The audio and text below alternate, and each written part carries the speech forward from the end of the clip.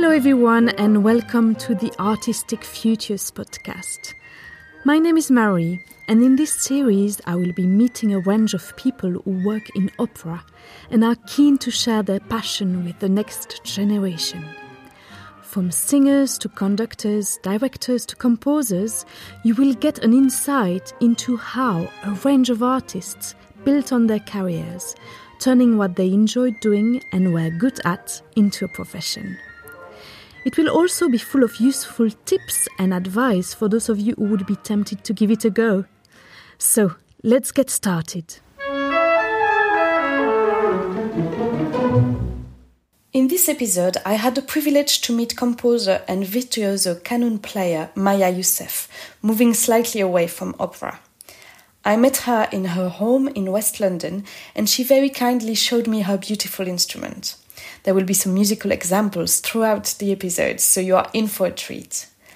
Maya grew up in Syria's capital, Damascus, where she fell in love with the sound of the qanun.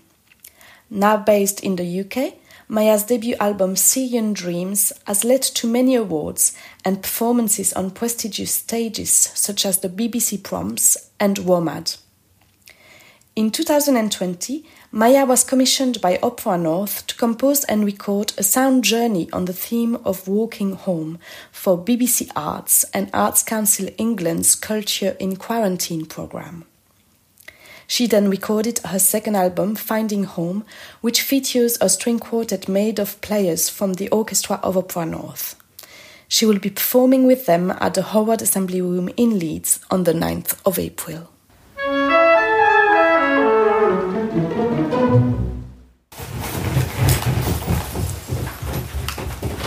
I haven't tuned it today, but nice. Yeah, it's specially made for me.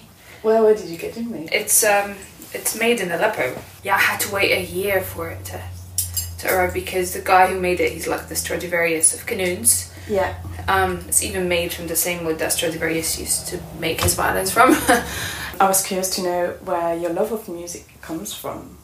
Let's start at the origin story. So Yeah. I grew up in a house full of music from everywhere.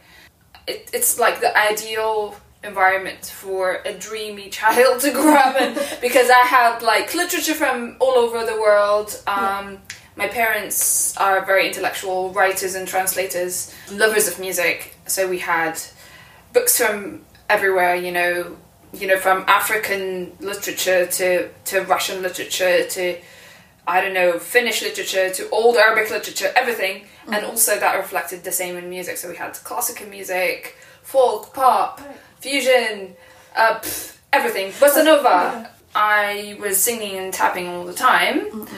And then my parents put me in a music institute. So it was only natural that I started my journey with music because the environment was just perfect for that.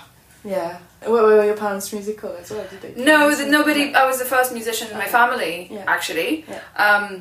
Just my dad had the eclectic taste, so he just really loved music from everywhere. My mum's side, she really liked the traditional Arabic, the classical Arabic side, you know, like the Kulthum and Abd al-Halim and Fairuz and all of these big names of the Arab classical world. Yeah. So I had, you know, a very rich sonic environment to grab at. Yeah. How did you pick up the qanun? I mean, is that right that it's an instrument that was traditionally played by men? Well, it became so. There was like a societal shift. Yeah. If you go back to the Abbasid era, then there was a tradition called al-Qiyan. So al-Qiyan were slave girls. Mm-hmm. And obviously the Arab culture, because it's mostly patriarchal, people would look down at them now, but their importance as carriers and preservers and emanators of heritage and tradition was immense, was huge. Mm-hmm. Because basically there were huge schools of them learning how to play the oud, learning how to sing, learning how to play the qanun, learning how to make and recite poetry. And they used to basically go from a household to the other and spread this tradition and preserve it in a way that would have been impossible to, you know. So we had many qanun players at that time, but then there was a societal shift where it was not okay for women to play traditional Arabic music. This is something that is, I think, like late 19th century, and perhaps sooner. I mean, that depends on the country and the dynamics of the country. But around that time, you know, they went underground, and then there was the fascination of the West. You know, in the like early 20th century, there is even like a book by an Egyptian writer called Yahya Haqqi. The name of the book is Hayya Bina ila al-Concert, which means let's go to the concert house, which is basically, it's a love letter to all things classical music, to the experience of going to a concert hall, listening to, you know, an orchestra playing. And there was this whole fascination of the West, and therefore it became encouraged to play Western classical instruments, because that was a desirable thing. It's so interesting because at the same time in the Western classical there were so many influences from the East as well, isn't it? So it's so nice. It was like an exchange. There was an exchange for sure. I mean, you can see it even in the way people dressed. My mum used to have these tilted glasses and very mini skirts. Yeah, I've seen photos of that. So like from Iran, for instance. Exactly. It was the same in Syria. You know, it translated in culture, fashion, everything. And music was not immune to that. Yes. My story with the instrument started when I was 8. I was heading to the music institute. It was, I must say, when I think back, it was pretty rigorous, which was really good. But yeah, like intensive ear training, and it was mostly in the classical, you know, so solfeggio and all of that. Oh yeah. You know, rhythmic training, how to translate rhythms into your body, and so you can have a really good sense of rhythm. So we did that for 2 years when I was between 6 and 8. And when I was 8, I was supposed to pick one musical instrument. So my parents said, "Violin," and I said, I think I just took it on, but I took a couple of lessons. I wasn't in love with it until one day I was heading to the music institute, and with my mother. I was 8 and it was a hot summer's day, and the taxi driver turned the radio on, and there came the sound of this, and I was like, what is this? I want to play it. And he laughed at me. He said, "This instrument is for men. You're a girl. Forget about it. It will never happen." And I said, "It will happen. You will see." My mum, she knew I was a rebel. She didn't give much weight to the conversation. She just shrugged her shoulders and, you know.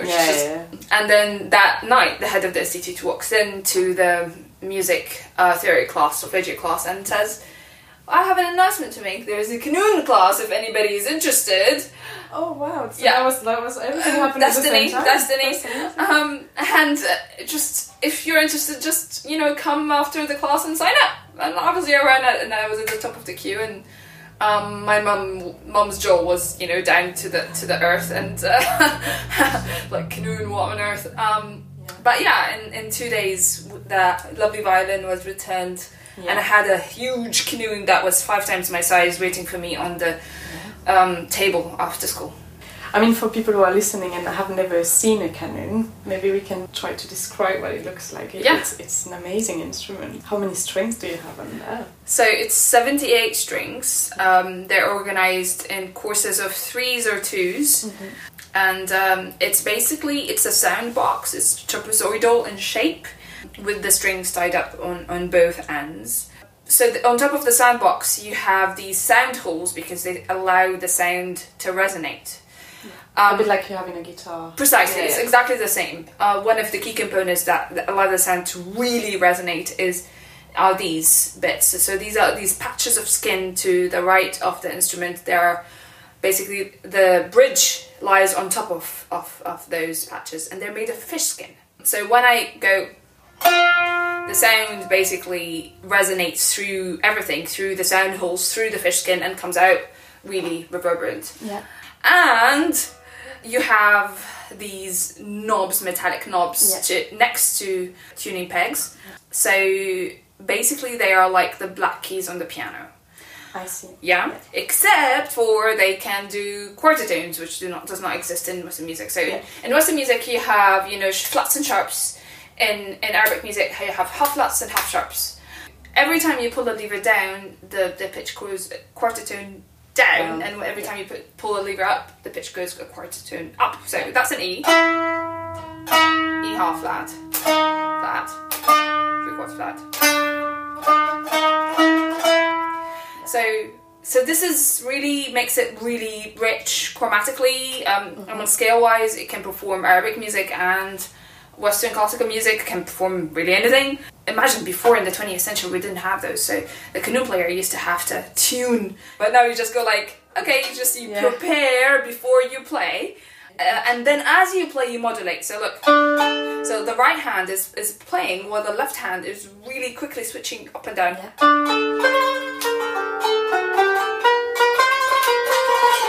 And also it can do this really cute flutter. So yeah. This is really beautiful. Did you have any like role models who inspired you to take on a career as a qanun player? I didn't have female role models. Yeah, I was wondering that. Yeah, which when I think about about it in retrospect is a bit sad. But I mean, I looked at other powerful women really performing really beautifully and powerfully and freely, like Aziza Mustafazadeh. When we were little, we used to listen to a lot of jazz, so Ella Fitzgerald, just like so obviously I was exposed to women who were complete legends, when I was little, but not in qanun. Did you, I don't know when you came to the UK, but did you manage to have a career as a qanun player in Syria before you came here, or was it something that wasn't possible? No, it was actually. I had a really busy career before I even, I had been performing since I was really little, and when I was 12 I won Best Musician in Syria, and then we sort of like did a mini tour, and then as part of your studies you have to perform at least 10 concerts a year. And also I was very lucky to join an all-female band to bring back to life that tradition of al-qiyan, where only women just sort of played the tradition and brought it back to life. Yeah, we toured China, Denmark, Greece, where else? Italy. We went a lot, Netherlands, so we went a lot around Europe, so I had a really busy life before I left Syria in 2007. But I came to the UK in 2012. Before that I moved to Dubai, so that was a long time before the war started. Yeah, that was a really good time because I was alone all of the sudden, just like I was just playing 14 hours a day. And then I was offered to go and teach maqam and qanun in Sultan Qaboos University in Muscat for 2 years. And then I had a child and the war broke, and I found this completely new scheme in the UK called Tier 1 Exceptional Talent. So I applied for that, and I was one of the very first people to enter the UK on that scheme. Yeah, that was actually my next question. How did you get about getting your first CD release in the UK? Yeah. And so that was through that scheme that... Yeah, no, actually it wasn't related because, funny enough, there wasn't much help. So it was like, okay, you're here, that's it. You make your way. So I had to, it was really hard for me at the beginning, to make contacts and just understand the culture. I imagine it was really hard when you arrive in a country you don't know, and you try to build a career as a musician, and you don't have the contacts, you don't know how it works or the industry works. That must be like really daunting. It was very daunting. It was very daunting because I was expected, I was having high expectations of myself as well. Okay, I'm here in an exceptional talent visa, and the Arts Council of England endorsed me, so I'm just supposed to be, doing 10 concerts a month or something. So, and obviously also financially speaking, that you have to earn a living to be able to continue. So yeah, it was very, very daunting, and I was really lucky to have people believe in me, and like people like Max Reinhardt, if he ever listens, hello Max. He just went about and told everybody in the music business that I existed.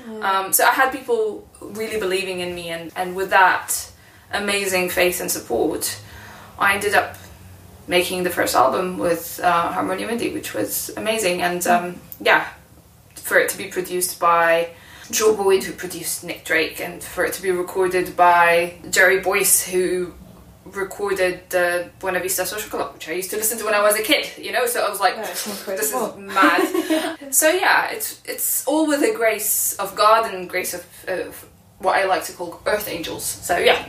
So you've also been performing on amazing stages, like for the BBC France, for WOMAD, after the release of your first CD. I'm wondering what that felt like and what it's like to be on a stage like this, sharing your music for people. It's amazing. It really is magic. It's a very humbling experience, you know. You think, I mean, it's just because of what happened to me in my personal life and because of my experience of the Syrian war, I just relate to music in a way that is different to the way that other people relate to it. You know, I just see my music as a prayer, you know, and I see myself as a humble servant, you know. So I'm just here just to do my like small drop in the ocean, and obviously it's amazing for when people really receive that, and you see that, you know, that people's eyes change after the concert and the way they talk to you. It's one of the most magical, most meaningful things that a musician can ever hope for. I was also wondering, like in Western classical music, and especially in opera, often like the composer and performers are quite separate entities, but you do both. You do compose and you do play. And I was wondering if you feel the two aspects like complement each other, and how you see the links between composing and performing. Yeah, that's a very interesting question. I mean, perhaps I should bring you back to why I started writing. Maybe that will give you some perspective.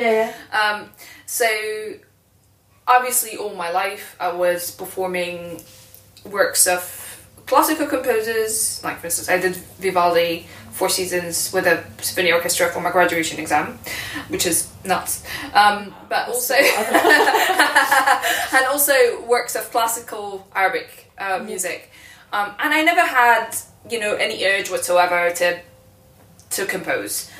And then there was like one key moment in 2012 when I was, obviously the war started, and there was this swelling inside me of, you know, like, oh my god, will I ever see my parents again? Will I ever see the places that I love again? And my child who was about 4 at that time, was sleeping next to me, and there was an image on the news of a small girl who looked so much like my child. She died in her bedroom in Damascus. And in that moment, I just closed the door so I didn't wake my son up. I held the canoe and music started coming out. And that was the title track of my first album, Syrian Dreams. It was completely an illogical process, completely intuitive, that came from the depth of my gut. You know, and from that point, I started writing to heal, to understand what's happening, to share that journey. So this is how composition came to me, you know. It's not like, oh, it would be nice to write and let's sit down and make a logical effort. So it doesn't come from an intellectual place. It was just all emotional, very to deal with, absolutely with what you were going through. I mean, when it comes to editing and everything and arrangement, it's I have to engage, but the place from which the music is born is always the intuitive, is always the illogical, you know, and I learned to surrender to that, you know. So that's why I just don't see, you know, a separation between myself as the composer and the, you know, and the performer. So you've spoken about the inspiration for your first album. Are there other things that have inspired you, like in your compositions, like in the last few years? So with the second album, Finding Home, I did a track called, actually 2 tracks, so these are both tracks that were performed by members of Opera North Orchestra, the phenomenal people, you know. It always starts with a prayer, it always starts with a seed. I think, okay, there was a lot of fear, everybody was going into panic because of COVID and it was lockdown, and I started seeing or praying for everybody to walk together, all humanity walking together towards a better, more compassionate future for everybody in the earth. And I kept holding to that thought, and then the music started coming out, and also same thing with Opera North, Silver Lining, it was... I've listened to that a lot. Oh, thank you! I went on walks and I was listening to your tracks and the other tracks as well, part of this project, which was a project in lockdown where different composers composed pieces of music on a project called Walking Home, yeah. Oh, amazing! Yeah, that makes me very happy. Yay! Yeah, I mean...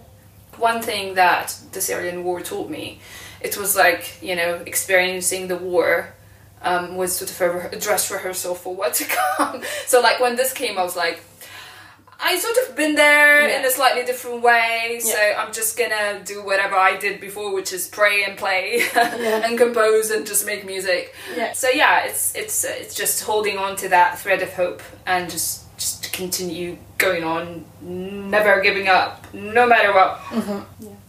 So in April you will be performing at the Howard Assembly Room. I think there are players of the orchestra performing with you as well. I'm so happy about that! I'm so happy about that! Yeah. Wow. Are you looking forward to it? What does it like to work with them as well on your album? It was an absolute dream. This was, it was quite a musical adventure because I've never written for a string quartet, and this is something I've been wanting to do forever.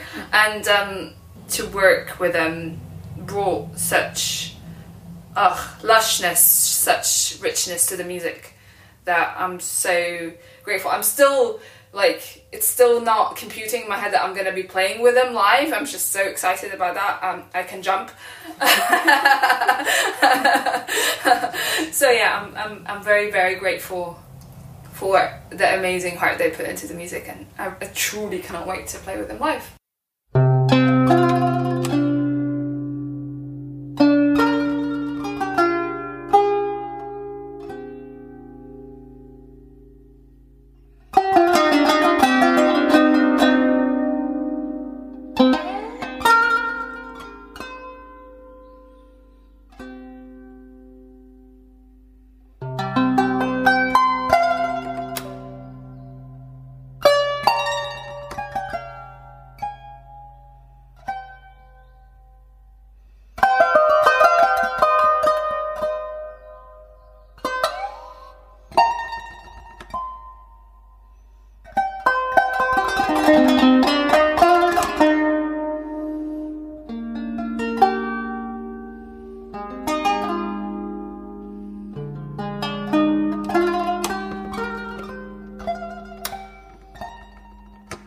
So many people are in love with Arabic music, and Qanun for instance. But because Arabic music and the tradition of passing on how to learn Qanun is oral, meaning you have to go to a teacher, he would just play a phrase and you have to copy him. He would not explain to you how he did what he did. He would just go, just copy me. And so it's like a long process of trial and error. And that makes people really overwhelmed by the thought of even trying. Like for instance, when it comes to learning maqam, which is the Arabic modal system of music, it's really sad that there is a huge schism between practice and between theory. So a lot of people end up reading a lot of books and getting even more and more confused. So which is why I created systems for everything, from ornamentation to maqam to how to improvise to, how to relate to Arabic music. Like for instance, if I am playing with a Western musician, one of the first things that I would say to you, it's expected of me to perform the same melody in infinite number of ways. Like for instance,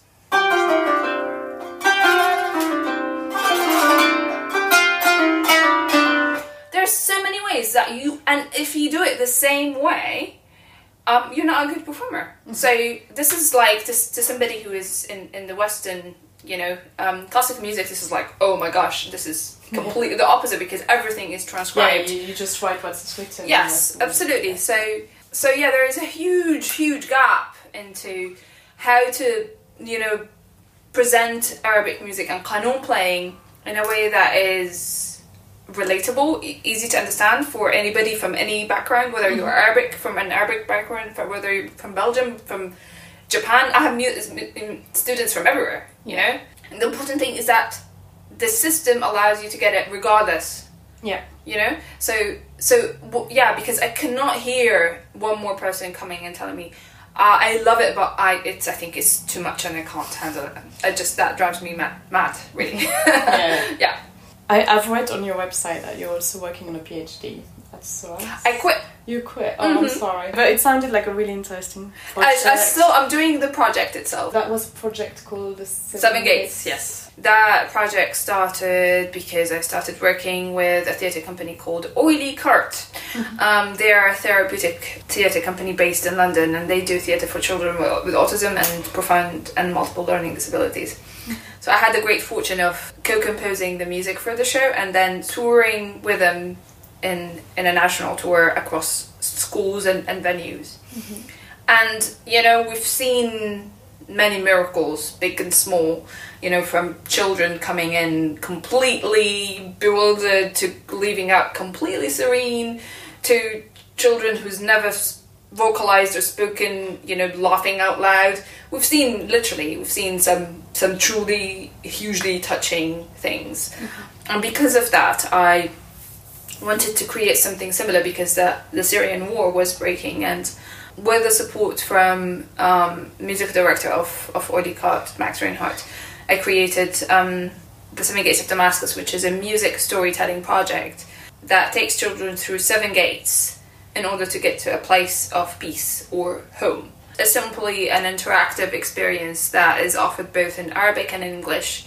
It was originally created for children with post-traumatic stress disorder, for refugee children, but I opened it up for local communities just because I found that it creates narratives of empathy, because they started to think, you know, like the children started to think, wait a second, this boy and girl were traveling alone? That's not right. Why is that? And it starts to open these discussions and create this bubble of empathy, basically, which is what I'm trying to do. I'm happy to be doing that and some of the dates of the tour for both the local communities and for the local refugee families and children. That's amazing. And also with the news at the moment, like, you know, like another war starting in Ukraine and all that, and I'm sure it must also bring some emotion to you, as you've seen your country going through war. Do you think music is a way of bringing peace in some way? Totally. I mean, my ancestors used music for healing since thousands and thousands of years, you know. I'm not inventing anything new here. I'm a firm believer that music heals, particularly when you infuse it with prayers and intentions for peace and healing. I'd like to believe that my prayers are answered, and I usually see it in the faces of people, and because it goes straight to the heart. You brought up the war in Ukraine, and one of the things that were commissioned to me by Oprah North was writing a lullaby for their lullaby project, and this was inspired by an image I've seen of a mother holding her baby with an explosion, with a bomb explosion in the background, and she is in her bubble of hope. She's just walking forward towards that better future. And for that I wrote Lullaby, A Promise of a Rainbow. And when I play this track, and when I play those, you know, pieces that are extremely emotional, I just feel it in my body, you know. It's a very physical experience. So that's me. Not everybody believes in the power of intention and power of music, but I believe in it with all my heart.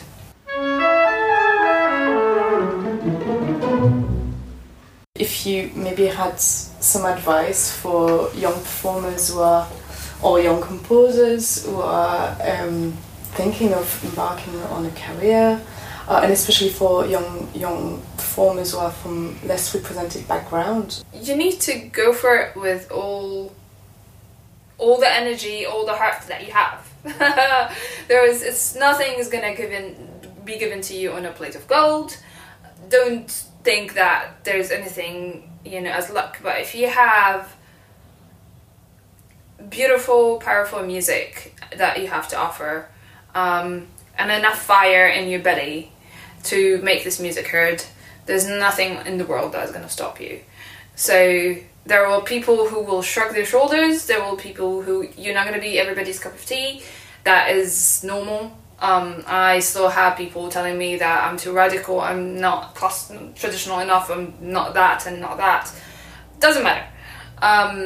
Just keep going, and just because the world needs to hear your music.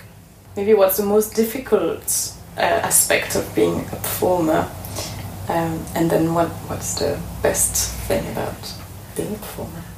Logistics. It's like, I'm not designed for this, I'm an artist, why do I have to deal with this? But particularly, like, for instance, because I did this album independently and even though I got funding from Arts Council of England and from PRS and amazing support from people like Opera North and you know, the British Museum, there was an immense amount of details to tackle and to look after. So that was hard, I'm not gonna lie. But what makes it all click into place is when you share it with people, and when you get those messages that your music helped people go through a dark time, when you have that look on people's faces after a performance.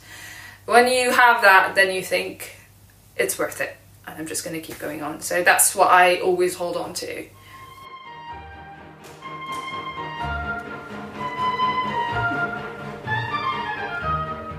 You've been listening to the Artistic Futures podcast with the inspirational Maya Youssef.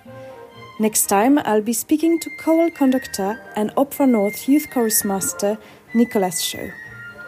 If you have any burning question for our future guests or would like to suggest people you would like to meet, please email education@operanorth.co.uk. You can also find us on Twitter, search Opera North Education. See you next time!